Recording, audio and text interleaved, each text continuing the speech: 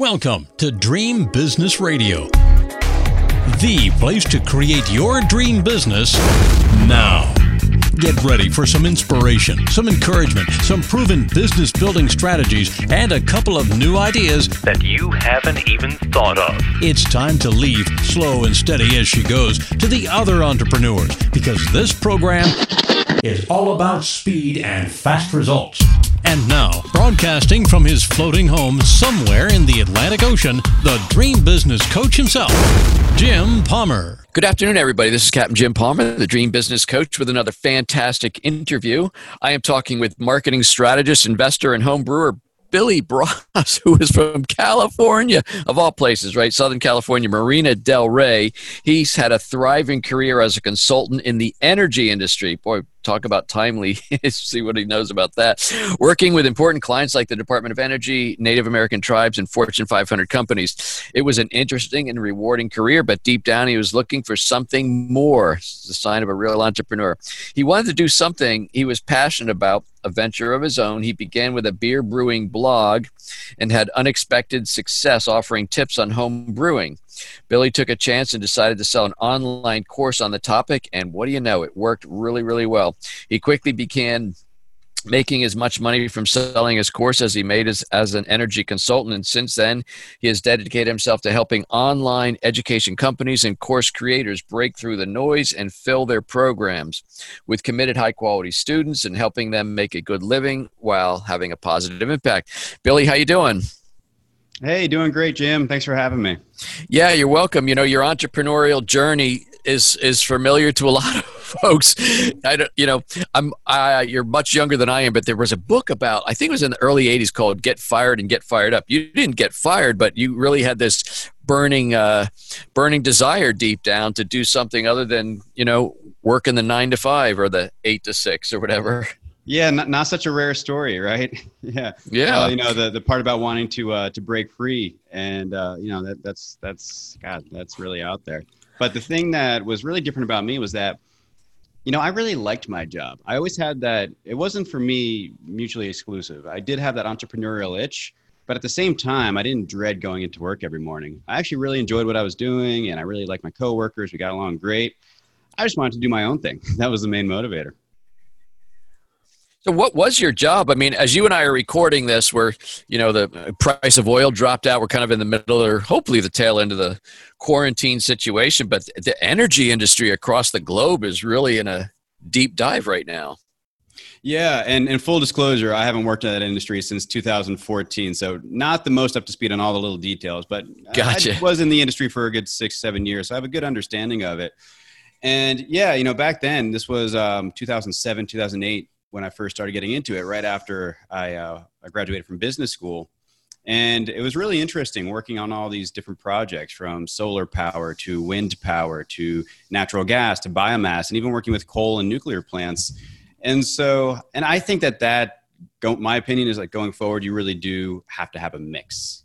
So everyone looks for the silver bullet, and that's totally natural. It'd be nice to have, like, one thing that could just solve all the problems.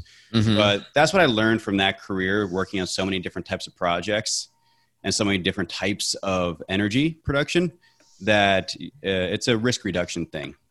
Having a good balance mix is a really good way to go. So when you were doing the whole energy thing, did you just like home brewing beer? Did you actually make it and then said, I should share my stuff on a blog? How did that transpire? Yeah, so it's a funny story. We were drinking plenty of beer in college. That was for sure. But we were not drinking the kind of beer that I eventually started brewing. We were drinking the kind of beer you would expect, and it was cheap, which was the number one thing that we liked about it. And I remember my neighbor, my friend Carl. He walked over one day and he's like, "Oh man, Billy," he's like, "you got to try these beers that I discovered. I call them $10 6-packs." And I was like, yeah, there you go. I was like, you're spending $10 on only 6 beers? We spend $45 and we get a whole keg of Natty. and he goes, no, trust me, it's worth it. This is quality over quantity. It was really good. And sure enough, I went to the local craft beer store and tried one of the beers he recommended. It was a Scotch ale. And it was delicious. It was nothing like any other beer I had tried before. And then, as I tend to do, I really geeked out on it and really dove into the history, into the brewing process, the science of it. A few months later, I was making my own in our kitchen, just outside of campus. Serving it at parties, and it actually kind of developed a little brand. My roommate and I both got into it. So that's when I was at that a few years later. Fast forward at that career, when I wanted something to do, my own creative outlet at nights and on the weekends. That was the natural fit. That was the natural choice. Hey, let me start, because I was into websites and technology and things too. So I thought, hey, well, let me just start a beer blog here and just start writing about the beers that I'm tasting and giving homebrewing tips. And that's really what led to the online courses and the success of the site. Was the blog just a creative outlet? Did you think you were going to make money with it? Or like, what was the impetus for that? I always had that idea up front. Yeah, because I've always been, like I said, pretty entrepreneurial and business focused. But it wasn't really an entirely serious thing at first. I think if my sole goal was to make enough money or to get out of that career, I probably wouldn't have started a beer website. But it was really the combination of the two. I thought, this is something that, yes, it's something I love, and it also could, if this thing takes off, like do pretty well. So it was a little bit of both. But I definitely always had that business angle in mind. And so, what was the transition? Did you just started getting a lot of views or clicks, or like when did it dawn on you that, wow, there's a real, pardon the pun, there's a real thirst for this kind of information? I like that. Well, I stumbled out of the gate. I mean, this took a couple of years to get something really up and running. There were a few, this is how the story goes, right? There were a few failures along the way, but they were just learning lessons. It took me to the next level or the next path, and that was the right path. And so what happened was so for about 2 years, I was trying different things, publishing articles, really just growing an audience and growing my email list. And then in 2010 is when I finally decided to launch a course. And that was just a beginner beer brewing course for $29. I can't believe I sold it for so little, but it sold. And I made, it was a few $1,000s from that first launch. And I was like, holy crap, if I can make this much money without really knowing what the heck I'm doing, and with a fairly small audience still, imagine what I could grow this into. So that's when I really knew that I was onto something. What was the first course? Did you get in front of a video camera, or just was it digital download PDFs or what?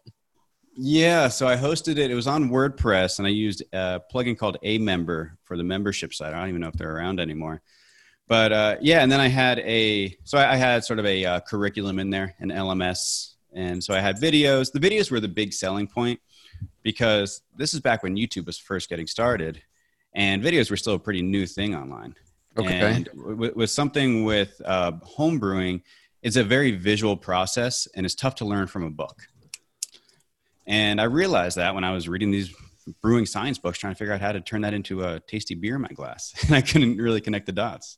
So wow. I started doing these videos, and they became popular, the free ones. So I thought, hey, well, maybe if I make them paid and put them in a nice sequence, turn them into a course with a curriculum underneath it, this thing might sell. And sure enough, it did. So it's just I made other courses after this one, but the first one was just a simple how to get started in homebrewing course. And how did you sell that? Because a lot of people, well, even especially now when people aren't going to work, they're I got to get online. I got to get online. And when they say I'd love to sell a course, and I always tell people don't think you're just going to shoot a video and have $100 bills spitting out of your monitor. There's some work. How did you break through to, from going to make, maybe $2,900 to making serious money and now teaching people how to do it? Is there paid traffic? Like, does somebody need a list, or give us a little bit of the nuts and bolts? Yeah, well, there's a lot of ways to skin a cat, right? And so I just know what I prefer and what I've seen works. And I'm not so much a paid traffic guy. I'm much more of an organic traffic guy. Okay. I'm really big on email marketing. So I tell all my clients that, like, look, this is the metaphor I use. I say, think about the Iron Man suit. The Iron Man suit that Tony Stark wears? Mm-hmm. Yeah. And at the center of that thing, he's got that arc reactor. That thing that lights up and it powers the suit, right? Well, that's how you want to think about email marketing in your business. It is that arc reactor that powers the suit. And Facebook and Instagram and Twitter and all these social media tools and all these bells and whistles, They're just those ancillary. They're those the extra bells and whistles that are on the suit.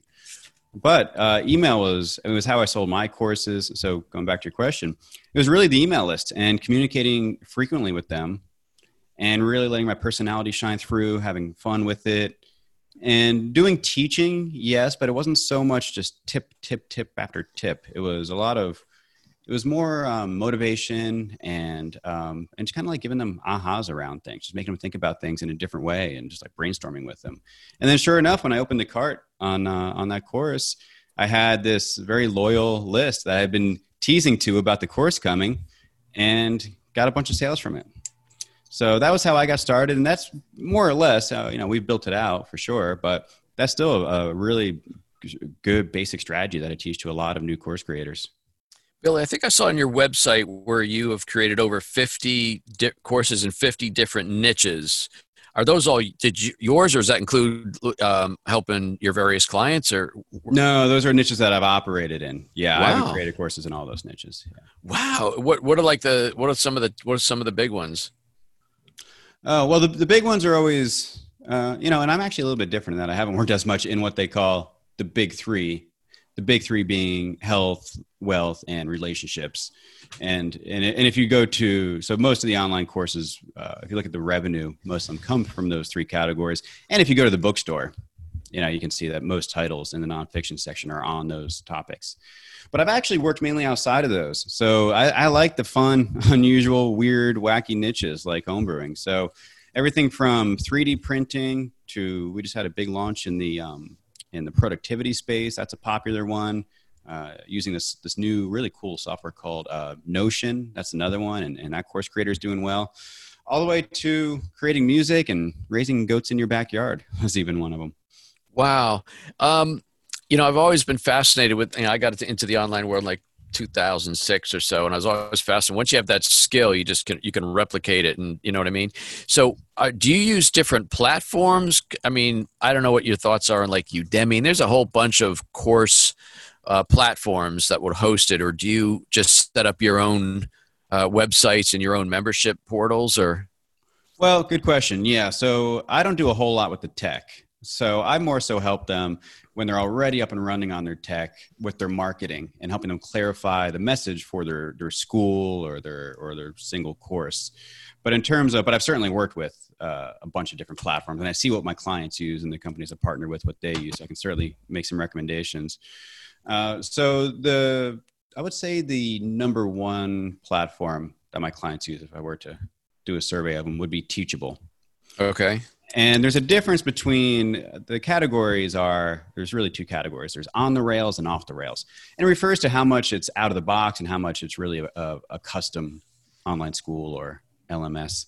So really the main out of the box one is WordPress. That's by far the gorilla in the room. And that thing you can customize to your heart's content. The downside of that is that, well, it takes more customization. So it's a little more work, you have to be a little more tech savvy or have someone who is. The on the rail solutions, those are the ones that are more out of the box. So then you have Teachable, you have Thinkific, and Zippy Courses, and there's quite a few other ones. Podia, that's another one. But then you have this whole other category, which you mentioned, like Udemy. And those are fundamentally different than these other two categories in that they're online course marketplaces. So it's really someone else's website. It's someone else's business, and they're inviting in instructors to teach courses for their customers and their audience. And in exchange, they give the instructors a % of the revenue. The problem is it's a really small cut, and they discount the courses a lot. So there are actually, they do have so much volume that there are a handful of Udemy course creators who are just crushing it on there. But that's very few, and you don't have much control over it. So what happens, I talked to a lot of people who were crushing it on Udemy, and then all of a sudden, revenue decreases by half, and then half again. And then next thing you know, they're not really making anything. And they didn't have their own thing working. They weren't on their own platform. So they're kind of back to square one, which is why I worked with quite a few people who have come from Udemy and moved on to something like Teachable or Thinkific. When you get a client like that, Billy, I'm curious, do they sort of have to redo the course, or are you just taking what they've already done and make it fit one of the platforms you like better? Do you know what I mean? Yeah, well, again, I don't really. I guess do much what I'm with- asking. I'm sorry. I guess what I'm asking, because I really get this question a lot, so I'm kind of picking your brain here. So they say, well, Jim, should it be like PDF? Should there be, audio recording? Should I be doing like step A, B, C, and D on video? Should it be one long video? Should I feed it to them by the week? There's a whole bunch of questions in there, but people are really curious. You know what I mean? Yeah, and I'm glad you asked that. So that's actually a larger conversation. Okay. And that's the main point that I want to get across, is that there's a lot that goes into that. And what we've noticed is that people are just now realizing that. Course creators are just now realizing that. Because before, I mean, the courses were good, but not as good as they are now. And they're getting much better. And what's happening is that you have these course creators who see all this competition coming to the online course world. And suddenly these consumers have a lot of choices. So are they going to take the online course that just doesn't look very nice, and there's no support, and you're really just like on your own, and it's not delivered, in a nice, easy to use fashion, or the other company where it's just a phenomenal student experience? And so my point is that my recommendation is, if you really want to have success with this going forward, it's not just about the marketing. You also got to really focus on the product that you're delivering, the course you're delivering. And so I'm not an expert on that. So there's the tech side of things, which we kind of talked about. And then there's what you brought up, which is a great question about how do I deliver it? Is it synchronous or asynchronous? Meaning, do you teach it live or is it self-paced? How many modules is it? Are there quizzes? Are there assessments? How do you track progress? How do you track success? And so what I would recommend doing is first reading about it, because a lot of this is just being aware that this field exists and that this is a thing. And you want to look for instructional design. That's really the thing that you want to Google, to put it that way. Okay. And there's a lot of great articles out there and resources and books. And you can even there are people who specialize in this too. And there's more and more of these people who help course creators with that side of things, helping them create an effective student experience. So, I think you said earlier, you're more of the marketing and less technical. Did I get that right? Correct. Okay. So let's talk about marketing. How does, without naming the one or two big names in the launch industry, everybody's talking about, you got to do a big launch. Do you often do launches? Do you agree with that? Or do you do soft launches, slow roll it and build, or like what works for you? Yeah, I'm a little more old school in my approach. I don't really think about them like launches. I studied all these old direct response copywriters and take a lot of my strategies from them. And I like to keep things simple. And to me, a launch is just another type of promotion. It's just a promotion. So it's a promotion with something tied to the calendar, and there's a reason for it. So there might be a new course that's launching, or you're relaunching an existing course. And as far as how many launches you do, and do you do rolling launches and all that, they all work. They really all work. I have clients who are doing one launch a year. I have clients who are doing rolling launches every month. And I have clients who aren't doing any launches, and they're just doing paid traffic, and the course is always open. So one thing I don't like about a lot of the gurus out there, they make it seem like there's just one way to succeed, right? Like it's just their system and that's it. But that's really not the way to look at it. There's a lot of things you have to take into consideration. For example, what kind of business do you want to run, right? Like, do you want to be doing launches? Or if you're doing evergreen, okay, well, you have to know what comes along with that. You're probably going to be running a lot of paid traffic. Are you up for that? That's no small thing, right? And that's not passive by any means. That takes a lot of work to manage a paid traffic campaign, especially when you're scaling it. So all things you need to factor in. But yeah, long way to say it really depends.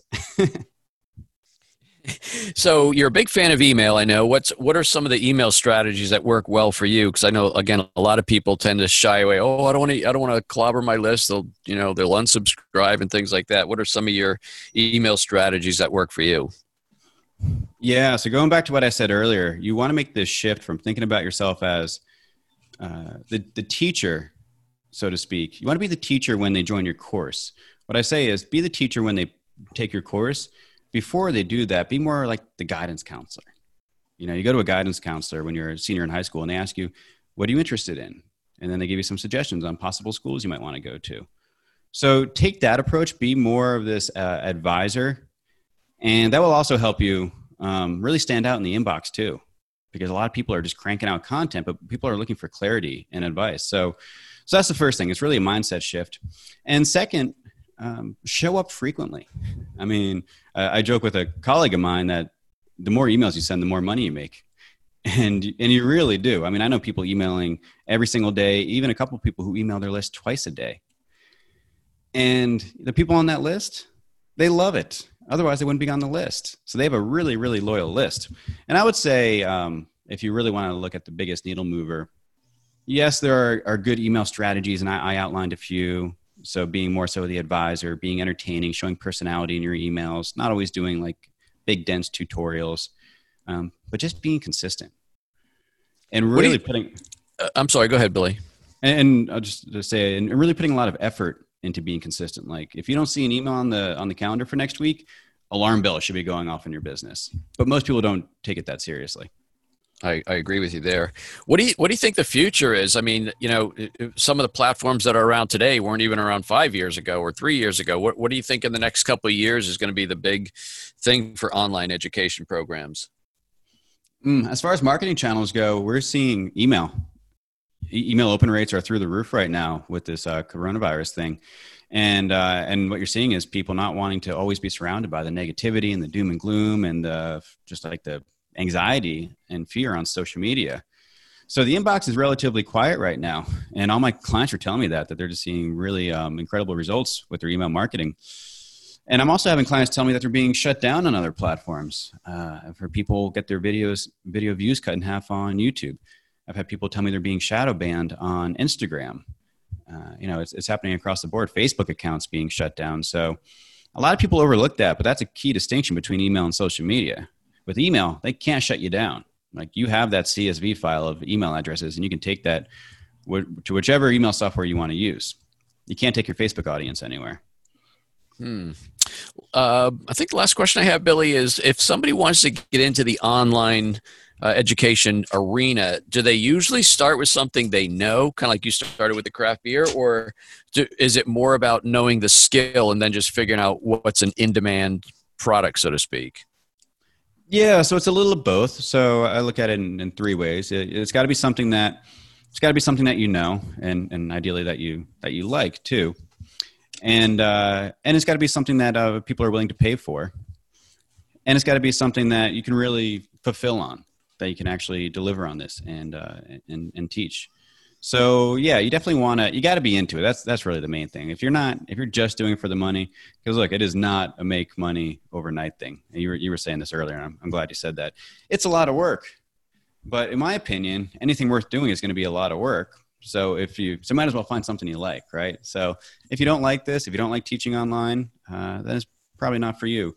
But if you like educating people and helping people grow, and you like working on websites and doing all this tech stuff, then it can be a really rewarding and very fulfilling career. Well, that's awesome. Wow, you've shared some really great information. Tell me how people can tell my audience how they can connect with you and and learn more from you, Billy. Yeah, easiest way is just to go to my website, billybross.com, BILLYBROSS.com. And then there's a contact form there. And happy to chat with anyone if you want to reach out and ask for some advice. And maybe sample some craft beer. Yeah, if I have some. It's been a little while since I've brewed up a batch. But yeah, there's one on the horizon here for sure. There you go. Billy, thanks so much for being my guest this week. I really appreciate it. Yeah, thank you, Jim. Had a blast. Hey, folks, that wraps up this very special interview with Billy Bross. He is a marketing strategist, investor, and home brewer, and you can connect with him at billybross.com. You can connect with me at getjimpalmer.com. I think that's it. Yes. Until this time next week, another fantastic interview. I am Captain Jim Palmer, the Dream Business Coach, and you take good care. Good afternoon, everybody. This is Captain Jim Palmer, the Dream Business Coach, with another fantastic interview. I am talking with marketing strategist, investor, and home brewer Billy Bross, who is from California, of all places, right? Southern California, Marina Del Rey. He's had a thriving career as a consultant in the energy industry. Boy, talk about timely, see what he knows about that. Working with important clients like the Department of Energy, Native American tribes, and Fortune 500 companies. It was an interesting and rewarding career, but deep down he was looking for something more. It's the sign of a real entrepreneur. He wanted to do something he was passionate about, a venture of his own. He began with a beer brewing blog and had unexpected success offering tips on home brewing. Billy took a chance and decided to sell an online course on the topic, and what do you know, it worked really, really well. He quickly began making as much money from selling his course as he made as an energy consultant. And since then, he has dedicated himself to helping online education companies and course creators break through the noise and fill their programs with committed high-quality students and helping them make a good living while having a positive impact. Billy, how you doing? Hey, doing great, Jim. Thanks for having me. Yeah, you're welcome. You know, your entrepreneurial journey is familiar to a lot of folks. You're much younger than I am, but there was a book about, I think it was in the early 80s, called Get Fired and Get Fired Up. You didn't get fired, but you really had this burning desire deep down to do something other than, work in the 9 to 5 or the 8 to 6 or whatever. Yeah, not such a rare story, right? Yeah. The part about wanting to break free, and that's really out there. But the thing that was really different about me was that, I really liked my job. I always had that. It wasn't for me mutually exclusive. I did have that entrepreneurial itch, but at the same time, I didn't dread going into work every morning. I actually really enjoyed what I was doing, and I really liked my coworkers. We got along great. I just wanted to do my own thing. That was the main motivator. So what was your job? I mean, as you and I are recording this, where, the price of oil dropped out, we're kind of in the middle or hopefully the tail end of the quarantine situation, but the energy industry across the globe is really in a deep dive right now. Yeah, and full disclosure, I haven't worked in that industry since 2014, so not the most up to speed on all the little details, but Gotcha. I was in the industry for a good 6-7 years, so I have a good understanding of it. And yeah, back then, this was 2007, 2008, when I first started getting into it, right after I graduated from business school. And it was really interesting working on all these different projects, from solar power to wind power to natural gas to biomass, and even working with coal and nuclear plants. And I think my opinion is, like, going forward, you really do have to have a mix. So everyone looks for the silver bullet, and that's totally natural. It'd be nice to have like one thing that could just solve all the problems. Mm-hmm. But that's what I learned from that career, working on so many different types of projects and so many different types of energy production, that it's a risk reduction thing. Having a good balanced mix is a really good way to go. So when you were doing the whole energy thing, did you just like home brewing beer? Did you actually make it and then said, I should share my stuff on a blog? How did that transpire? Yeah, so it's a funny story. We were drinking plenty of beer in college. That was for sure. But we were not drinking the kind of beer that I eventually started brewing. We were drinking the kind of beer you would expect, and it was cheap, which was the number one thing that we liked about it. And I remember my neighbor, my friend Carl. He walked over one day and he's like, "Oh man, Billy," he's like, "you got to try these beers that I discovered. I call them $10 6-packs." And I was like, yeah, there you go. I was like, you're spending $10 on only 6 beers? We spend $45 and we get a whole keg of Natty. and he goes, no, trust me, it's worth it. This is quality over quantity. It was really good. And sure enough, I went to the local craft beer store and tried one of the beers he recommended. It was a Scotch ale.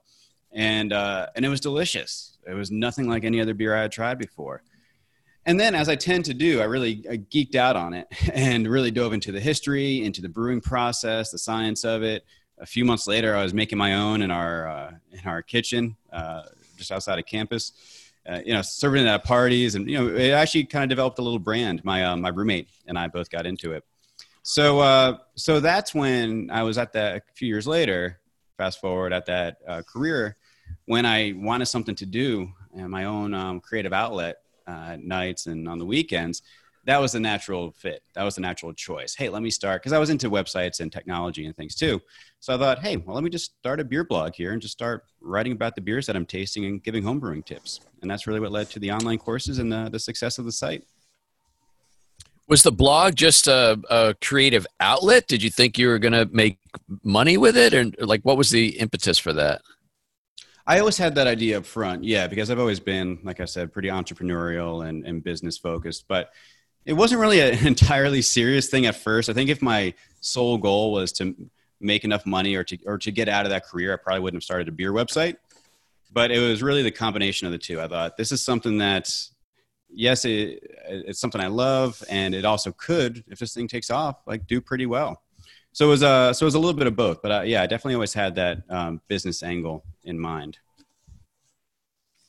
And so, what was the transition? Did you just started getting a lot of views or clicks, or like when did it dawn on you that wow, there's a real, pardon the pun, there's a real thirst for this kind of information? I like that. Well, I stumbled out of the gate. I mean, this took a couple of years to get something really up and running. There were a few, this is how the story goes, right? There were a few failures along the way, but they were just learning lessons. It took me to the next level or the next path, and that was the right path. And so what happened was so for about 2 years, I was trying different things, publishing articles, really just growing an audience and growing my email list. And then in 2010 is when I finally decided to launch a course. And that was just a beginner beer brewing course for $29. I can't believe I sold it for so little, but it sold. And I made, it was a few $1,000s from that first launch. And I was like, holy crap, if I can make this much money without really knowing what the heck I'm doing, with a fairly small audience still, imagine what I could grow this into. So that's when I really knew that I was onto something. What was the first course? Did you get in front of a video camera, or just was it digital download PDFs or what? Yeah, so I hosted it. It was on WordPress, and I used a plugin called A-Member for the membership site. I don't even know if they're around anymore. But and then I had I had sort of a curriculum in there, an LMS. And so I had videos. The videos were the big selling point because this is back when YouTube was first getting started, and videos were still a pretty new thing online. Okay. And with something with home brewing, it's a very visual process, and it's tough to learn from a book. And I realized that when I was reading these brewing science books, trying to figure out how to turn that into a tasty beer in my glass, and I couldn't really connect the dots. So I started doing these videos, and they became popular, the free ones. So I thought, hey, well, maybe if I make them paid and put them in a nice sequence, turn them into a course with a curriculum underneath it, this thing might sell. And sure enough, it did. So it's just I made other courses after this one, but the first one was just a simple how to get started in homebrewing course. And how did you sell that? Because a lot of people, well, even especially now when people aren't going to work, they're I got to get online. I got to get online. And when they say I'd love to sell a course, and I always tell people don't think you're just going to shoot a video and have $100 bills spitting out of your monitor. There's some work. How did you break through to, from going to make, maybe $2,900 to making serious money and now teaching people how to do it? Is there paid traffic? Like does somebody need a list, or give us a little bit of the nuts and bolts? Yeah, well, there's a lot of ways to skin a cat, right? And so I just know what I prefer and what I've seen works. And I'm not so much a paid traffic guy. I'm much more of an organic traffic guy. Okay. I'm really big on email marketing. So I tell all my clients that, like, look, this is the metaphor I use. I say, think about the Iron Man suit. The Iron Man suit that Tony Stark wears? Mm-hmm. Yep. And at the center of that thing, he's got that arc reactor. That thing that lights up and it powers the suit, right? Well, that's how you want to think about email marketing in your business. It is that arc reactor that powers the suit. And Facebook and Instagram and Twitter and all these social media tools and all these bells and whistles, they're just those ancillary. They're those the extra bells and whistles that are on the suit. But email was how I sold my courses. So going back to your question, it was really the email list and communicating frequently with them, and really letting my personality shine through, having fun with it, and doing teaching, yes, but it wasn't so much just tip after tip. It was more motivation and just kind of like giving them ahas around things, just making them think about things in a different way and just like brainstorming with them. And then sure enough, when I opened the cart on that course, I had this very loyal list that I had been teasing to about the course coming, and got a bunch of sales from it. So that was how I got started, and that's more or less how, we've built it out for sure, but that's still a really good basic strategy that I teach to a lot of new course creators. Billy, I think I saw on your website where you have created over 50 courses in 50 different niches. Are those all yours, or does that include helping your various clients? Or No, those are niches that I've operated in. Yeah, I haven't wow, created courses in all those niches. Yeah. wow. What are some of the big ones? Well, the big ones are always, and I'm actually a little bit different in that I haven't worked as much in what they call the big three. The big three being health, wealth, and relationships. And if you go to, so most of the online courses, if you look at the revenue, most of them come from those three categories. And if you go to the bookstore, you can see that most titles in the nonfiction section are on those topics. But I've actually worked mainly outside of those. So I like the fun, unusual, weird, wacky niches like homebrewing. So everything from 3D printing to, we just had a big launch in the productivity space. That's a popular one. Using this new really cool software called Notion. That's another one. And that course creator is doing well. All the way to creating music and raising goats in your backyard was even one of them. Wow. I've always been fascinated with, I got into the online world in like 2006 or so, and I was always fascinated. Once you have that skill, you can replicate it, and you know what I mean? So do you use different platforms? I mean, I don't know what your thoughts are on like Udemy, and there's a whole bunch of course platforms that would host it, or do you just set up your own websites and your own membership portals? Or Well, good question. Yeah. So I don't do a whole lot with the tech. So I more so help them when they're already up and running on their tech with their marketing and helping them clarify the message for their school or their single course. But I've certainly worked with a bunch of different platforms, and I see what my clients use and the companies I partner with, what they use. So I can certainly make some recommendations. I would say the number one platform that my clients use, if I were to do a survey of them, would be Teachable. okay. And there's a difference between the categories. There's really two categories. There's on the rails and off the rails. And it refers to how much it's out of the box and how much it's really a custom online school or LMS. So really the main out of the box one is WordPress. That's by far the gorilla in the room. And that thing you can customize to your heart's content. The downside of that is that, well, it takes more customization. So it's a little more work, you have to be a little more tech savvy or have someone who is. The on the rail solutions, those are the ones that are more out of the box. So then you have Teachable, you have Thinkific, and Zippy Courses, and there's quite a few other ones. Podia, that's another one. But then you have this whole other category, which you mentioned, like Udemy. And those are fundamentally different than these other two categories in that they're online course marketplaces. So it's really someone else's website. It's someone else's business, and they're inviting in instructors to teach courses for their customers and their audience. And in exchange, they give the instructors a % of the revenue. The problem is it's a really small cut, and they discount the courses a lot. So there are actually, they do have so much volume that there are a handful of Udemy course creators who are just crushing it on there. But that's very few, and you don't have much control over it. So what happens, I talked to a lot of people who were crushing it on Udemy, and then all of a sudden revenue decreases by half, and then half again. And then next thing you know, they're not really making anything, and they didn't have their own thing working. They weren't on their own platform. So they're kind of back to square one, which is why I worked with quite a few people who have come from Udemy and moved on to something like Teachable or Thinkific. When you get a client like that, Billy, I'm curious, do they sort of have to redo the course, or are you just taking what they've already done and make it fit one of the platforms you like better? Do you know what I mean? Yeah, well, again, I don't really. I guess what I'm asking.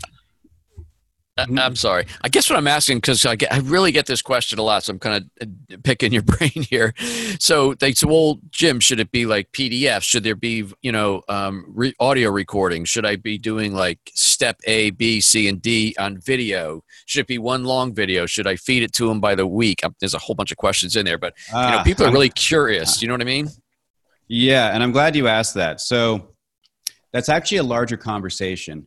Okay. And that's the main point that I want to get across, is that there's a lot that goes into that. And what we've noticed is that people are just now realizing that. Course creators are just now realizing that. Because before, the courses were good, but not as good as they are now. And they're getting much better. People are And what's happening is that you have these course creators who see all this competition coming to the online course world. And suddenly these consumers have a lot of choices.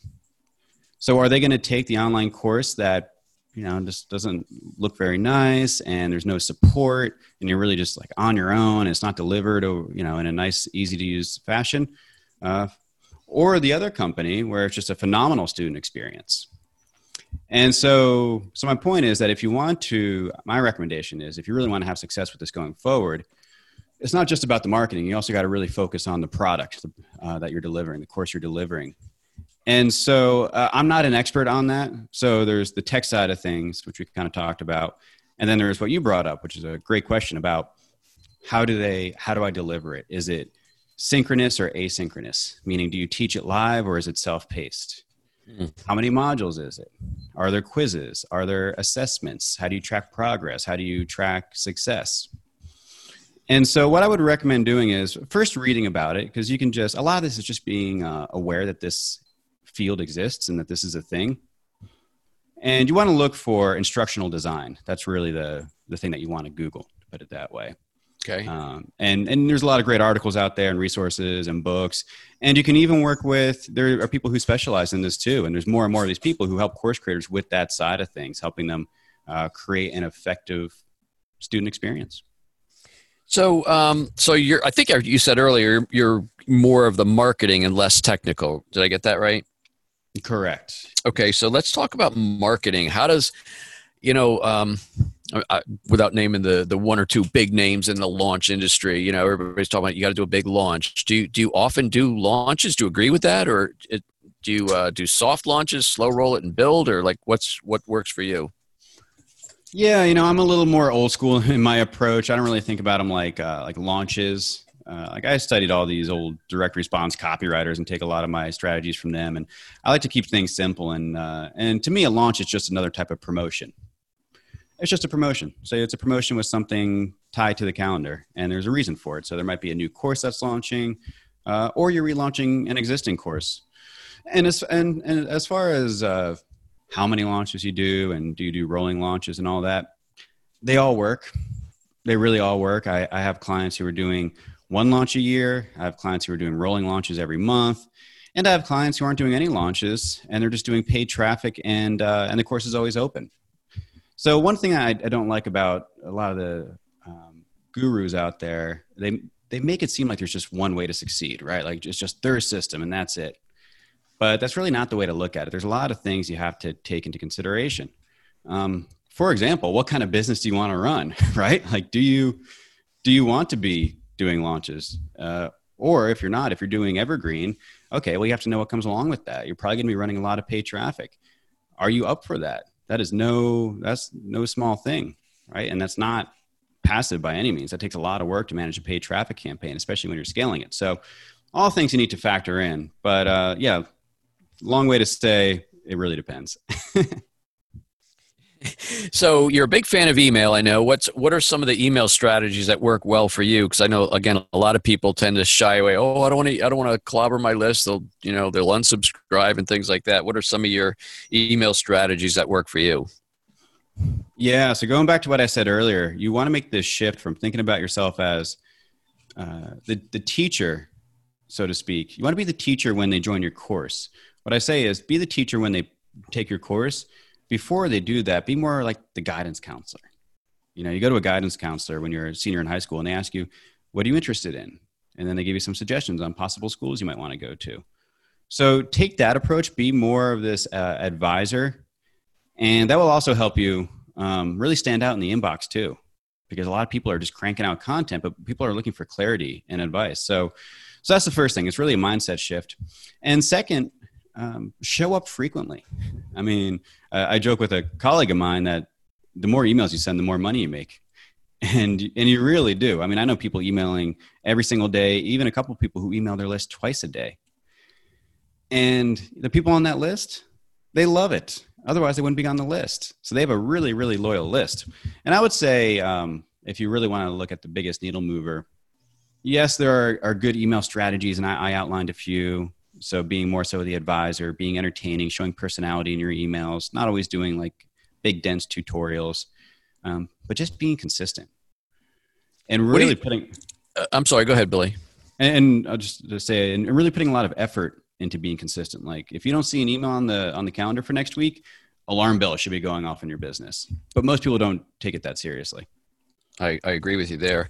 What do you think the future is? I mean, some of the platforms that are around today weren't even around 5 years ago or 3 years ago. What do you think in the next couple of years is going to be the big thing for online education programs?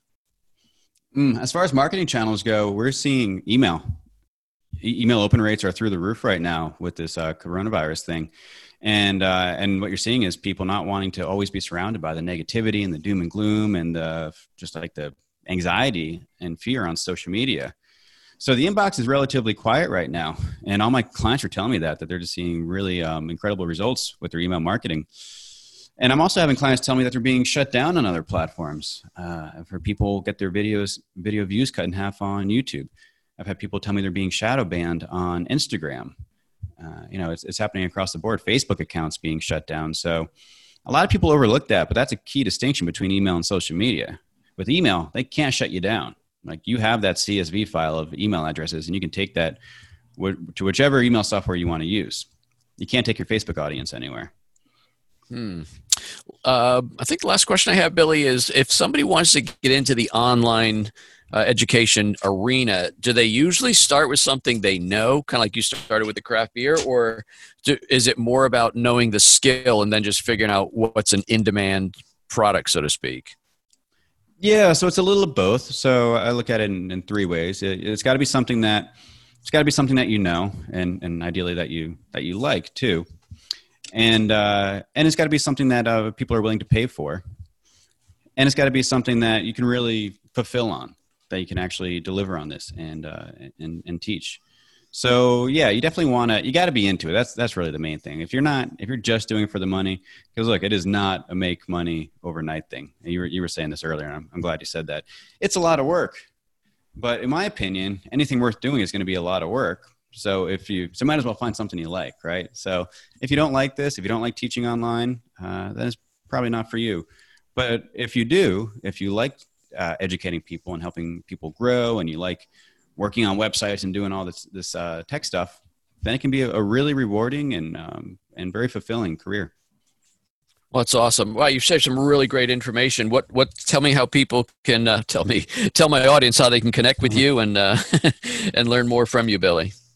Yeah, easiest way is just to go to my website, billybross.com, BILLYBROSS.com. And then there's a contact form there. And happy to chat with anyone if you want to reach out and ask for some advice. And maybe sample some craft beer. Yeah, if I have some. It's been a little while since I've brewed up a batch. But yeah, there's one on the horizon here for sure. There you go. Billy, thanks so much for being my guest this week. I really appreciate it. Yeah, thank you, Jim. Had a blast. Hey, folks, that wraps up this very special interview with Billy Bross. He is a marketing strategist, investor, and home brewer, and you can connect with him at billybross.com. You can connect with me at getjimpalmer.com. I think that's it. Yes. Until this time next week, another fantastic interview. I am Captain Jim Palmer, the Dream Business Coach, and you take good care. Now it's time to go implement what you've learned. Great ideas are nice, but results only happen through action and implementation. So stay focused. Kick all distractions to the curb. Sleep a little less if you have to. And create your dream business now so you too can live your dream lifestyle. To learn about building your dream business, join Jim's free Dream Business Facebook community at dreambizgroup.com. That's dreambizgroup.com. See you next week for more Dream Business Radio.